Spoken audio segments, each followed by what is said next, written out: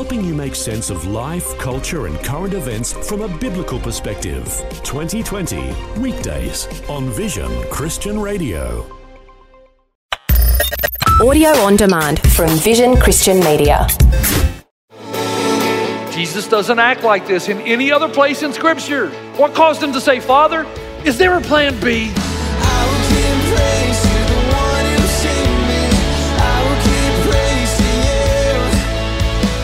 Hello and welcome to Today with Jeff Vines. Today, Pastor Jeff is preaching from Matthew chapter 26, verse 36, the account of Jesus praying in the Garden of Gethsemane. His message is called Jesus Paid the Price. Isn't that the truth about our lives when we go into the dark gardens? That it's not so much what's going on, that there's a feeling that where are you, God? You're all powerful. We know you could do something. Nothing is greater than you. We know you're all loving. You said you'd never leave us or forsake us. So what's going on? And we try to ask the question, what's in play here? What's happening?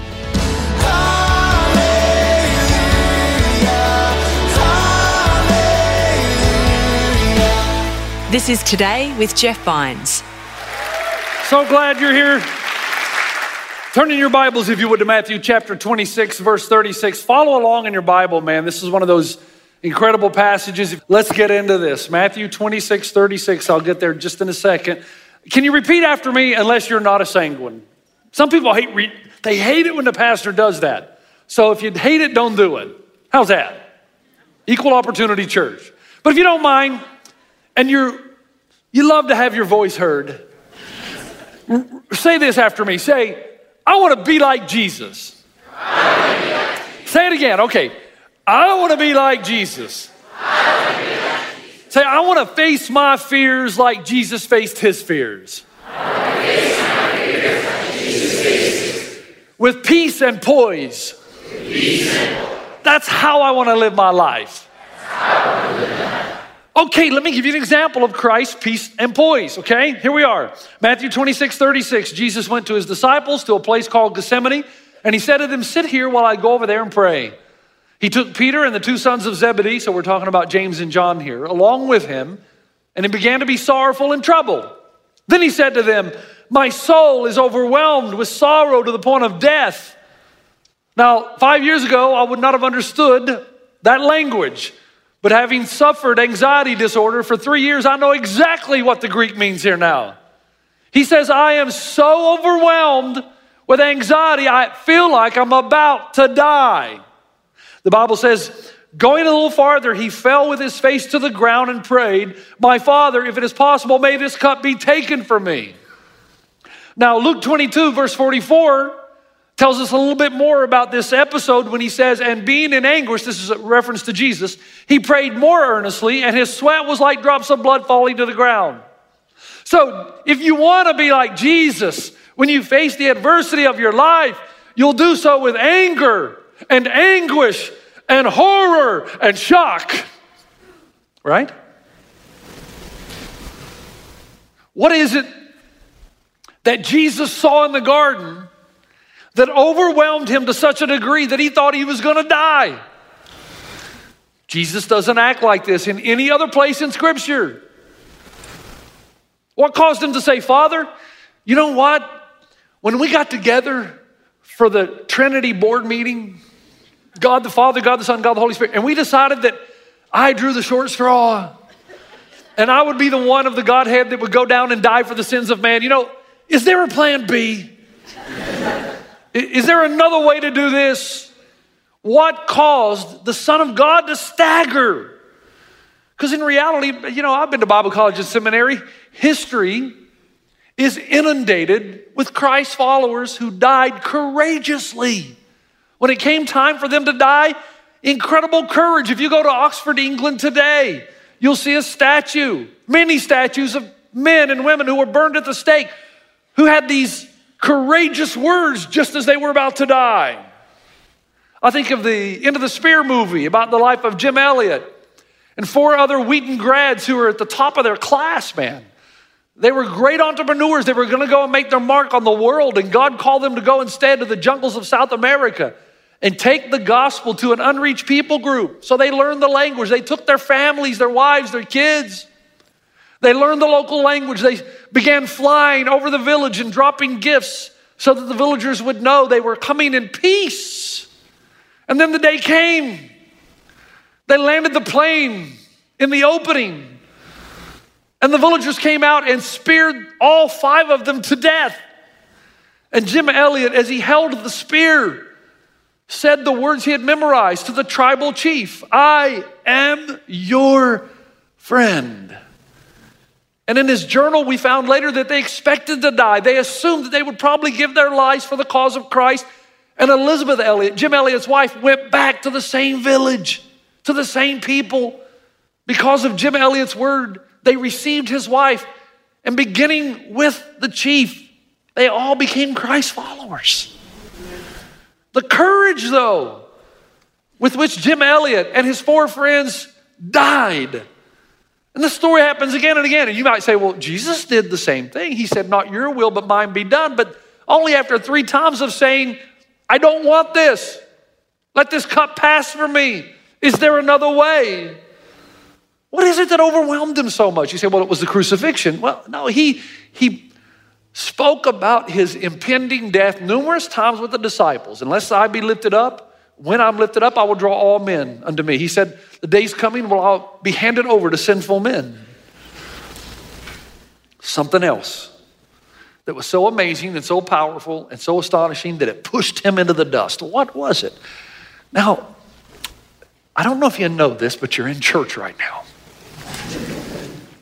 I tell you this because all weekend, it's been very, very disruptive. I'm not sure why.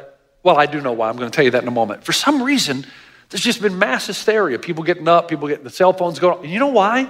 Because anytime you bring a message like this, there is someone else trying to stop it. So I just want you to be aware from the get-go. All kinds of thoughts will come into your mind to distract you from this because it's a life-changing thing. Let me tell you what Jesus is facing. You and I know that because of our sin, we're separated legally from God. He is totally holy and pure and righteous, and we're not. If you haven't made your peace with that yet, then that's another sermon.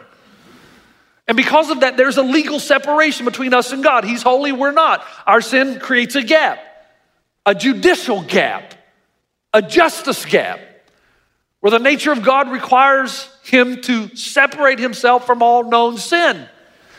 What we don't talk about is not only is there a judicial gap, there is an existential one. We feel it. We feel that we are not close to God, that he's far away, that he is distant. And it's because of our sin. It's the same experience Adam and Eve had in the garden after they'd sinned against God. Lost, naked, ashamed. Now, my friend Clive Raharu, he's in this service. He sits over here in this funny looking polo shirt. Let's say Clive and I have been friends for too long. 15, 20 years, I don't know. Let's say all of a sudden I heard that Clive said, "Hey Jeff, I've been meaning to tell you that golf is a sissy game and that your wife is ugly and your children are stupid." Let's say that I heard he said that. Now, that's going to create a gap between us, right? Because he has offended or sinned against me.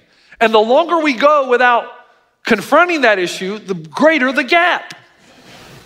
So there's not only a judicial gap, but there's also an existential one that our sin creates. David experienced the same thing. He was referred to as a friend of God. David was a man that was after God's own heart, rather. I'm talking about Abraham. And yet when he sinned with Bathsheba and did not confess his sin, what did he write? He said this in Psalm 32, "Blessed is the one whose transgressions are forgiven, whose sins are covered. When I kept silent, my bones wasted away through my groaning all day long. For day and night your hand was heavy on me. My strength was sapped as in the heat of summer." David said, when I didn't confront my sin, there was this existential gap between God and me, and I couldn't feel his presence. He was distant. And no matter how you try to avoid it, it's so deep, you know it. Now, if that is true, stay with me. If there is a judicial gap between us and God, and if there's an existential gap, a feeling, an emotional gap between us and God because of our sin, that would mean that alternatively, the opposite is true, right? If there's no sin in your life, there'd be no gap between you and God. You would know him like no one else. The intimacy and closeness that you would experience with God because of the lack of a gap would be unparalleled. Now think about this for a moment. When I was in my 20s, suddenly everybody in their 20s said, huh? When I was in my 20s, and it doesn't seem that long ago, folks, I every time I look in the mirror, I don't know that I'm 52 until I look in the mirror. And then I know, you're 52, man. You're falling apart. So I remember on one occasion, I was facing this temptation, the kind of temptations that you face in your 20s, right? And before I tell you this story, make sure, please don't put me on a pedestal. I'll only tell you the success stories, remember? Okay, all right. And I knew I was about to face this temptation that really could impact the trajectory of my life. That's what we don't know when the tempter comes. We think that this decision won't matter much. Call it a vision of God or an anointing or whatever, but I could see clearly that if I failed in this one particular area, that it could change the direction of my life. But I didn't trust myself to be able to overcome it. When the temptation came, I did. I remember the following weekend, I felt so close to God. I can still remember it like it was yesterday. That was because I was so proud of what I had done. No, I realized that the only way I could overcome that temptation was if the Spirit of God enabled me to do something ordinarily I could not do. And I felt close to God. And I worshiped like I'd never worshiped before, like some of you worshiped this weekend. I could just sense His presence. There was an anointing. There was something special that had happened. The existential gap that I usually feel had been closed. Now, please don't misunderstand. I'm not talking about the objective closeness that comes with those who are in Christ. In Romans 8, we're told there is no condemnation for those who are in Christ Jesus. So judicially, that gap has been closed. And no matter how you feel, the reality is God is close to you. But there's also an existential gap, a feeling, an emotion that overcomes you when you're not walking with God. But now imagine you're Jesus, which will be hard to do. Perfect relationship. Constant, full-on intimacy with the Father because there was no sin in His life, therefore there was never a gap. Therefore, Jesus experiences the love and joy of the Father in ways we will never know. However, what causes Him to stumble in the garden? He experiences something that He was not accustomed to, that He had no idea in His humanity what this was like. He turns to God for help, and God is not there. This is Today with Jeff Vines. Pastor Jeff's message is Jesus Paid the Price, explaining just how much Jesus loved us to choose the cross. Let's continue now. Now let me help you put this in perspective. Patrick Morley wrote a book called Man in the Mirror, and he writes about 4 fishermen that go to Alaska, and they are fishing for salmon, and they catch the mother lode. They hit the jackpot. And so they take all the salmon that they've caught, they put it in the pontoon plane, and they take off. Seconds into the flight, the pilot realized that one of the pontoons had filled with water as it was idling in the bay. It veers to the left and crashes down into the icy waters of the Alaskan Bay. A long way from shore, the men get out and they're trying to swim, but they're swimming against the current. 3 of them make it. They look back into the icy waters and they see Dr. Phil Littleford, who was strong enough to swim to safety, but chose not to because his 12-year-old son, Mark, couldn't swim to safety, and he held them as they both drowned. Now, I want you to imagine this scene for a moment. Let's say Dr. Littleford catches a plank of some sort and is able to stay afloat. And his 12-year-old son swims over and reaches out his hand to Daddy, save me. And imagine his daddy turning his face and leaving him to drown. Which would be worse for the son, the fear of drowning or the pain of abandonment by somebody he trusted? Which would be worse? The saints of the past died with courage because they died in the presence of God, and God was with them. When Jesus dies, He dies with the Father's abandonment. Do you understand what this is? Greater than the crucifixion, Jesus was experiencing something that He had never experienced before. Isn't that the truth about our lives when we go into the dark gardens? That it's not so much what's going on, that there's a feeling that where are you, God? You're all powerful. We know you could do something. Nothing is greater than you. We know you're all loving. You said you'd never leave us or forsake us. So what's going on? And we try to ask the question, what's in play here? What's happening? As Jesus moves into the garden to pray, he gets a foretaste of about what's to happen to him on the cross. He turns to the Father turns his face away. Listen to Bill Lane's commentary on Mark. The dreadful sorrow and anxiety out of which the prayer for the cup springs is not an expression of fear before dark destiny, nor a shrinking from the prospect of physical suffering. It is rather the horror of one who lives wholly for the Father, who came to be with the Father for an interlude before his betrayal, but found hell rather than heaven open before him. You know what hell is, right? Get out of your mind this fiery dark pit and think more ultimately hell is separation from God. Because when you're separated ultimately from God, there is no good things. Now, hold on a second. Remember, we're doing the theology now, and if you'll just be patient with the high theology, it'll mean a lot to you at the end. Here's the question that follows. Why is God doing this to Jesus now? Why not wait till the cross? He's going to do it on the cross too, because Jesus is going to yell out what? My God, why have you forsaken me? Why start it in the garden? And here's why. Because in the garden, Jesus is alone. The disciples are asleep. The guards aren't there. Once Jesus is nailed to the cross, there's really no escape. Once the wrath comes on you on the cross, there's nothing you can do about it. But in the garden, Jesus still has a choice. He's got a choice to make, and he can walk away. This is important because when Jesus was baptized, you remember a voice came from heaven and said what? This is my beloved Son in whom I'm well pleased. Why did God say that? Because when Jesus was baptized, he accepted officially the role of messiahship. He died to himself and said, I'm going to live for the Father even if it means my death. And so in the garden, Jesus has a choice to make.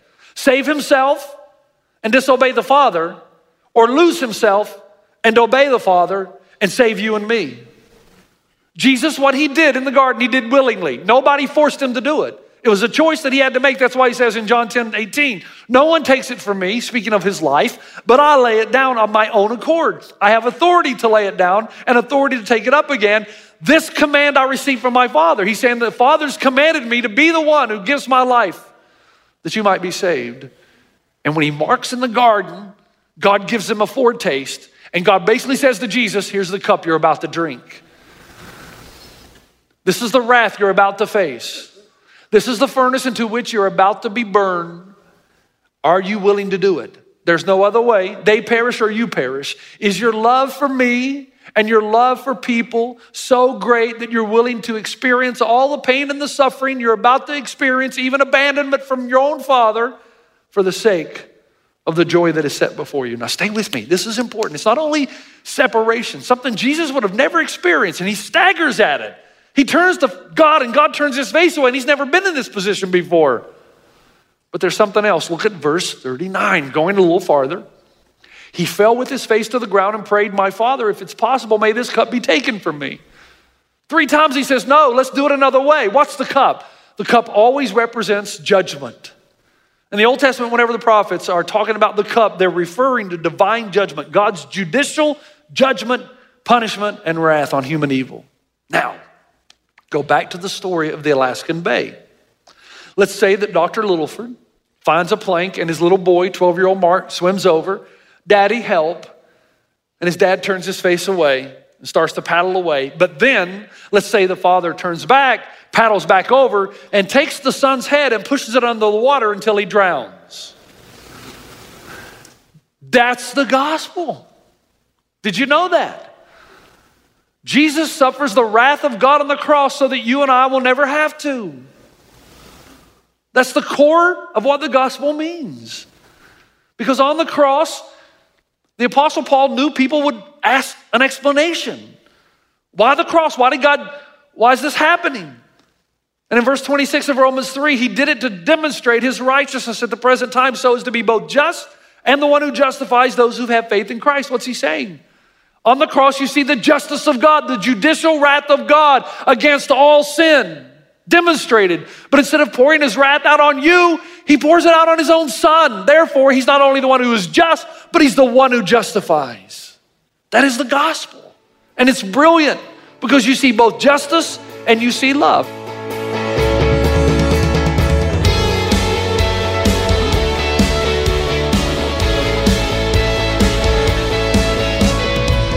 This is Today with Jeff Vines. That's all we have time for, but we'll continue to explore the cost of the crucifixion next time in Jesus Paid the Price. You can actually look at these gardens, these dark gardens of your lives, as time to let your light shine. You may not know why, but you know who, that he can be trusted, that he's faithful, he will never abandon you.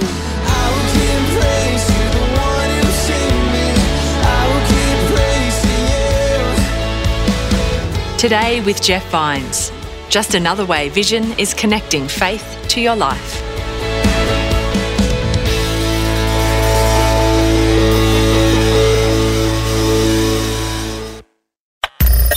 Thanks for taking time to listen to this audio on demand from Vision Christian Media.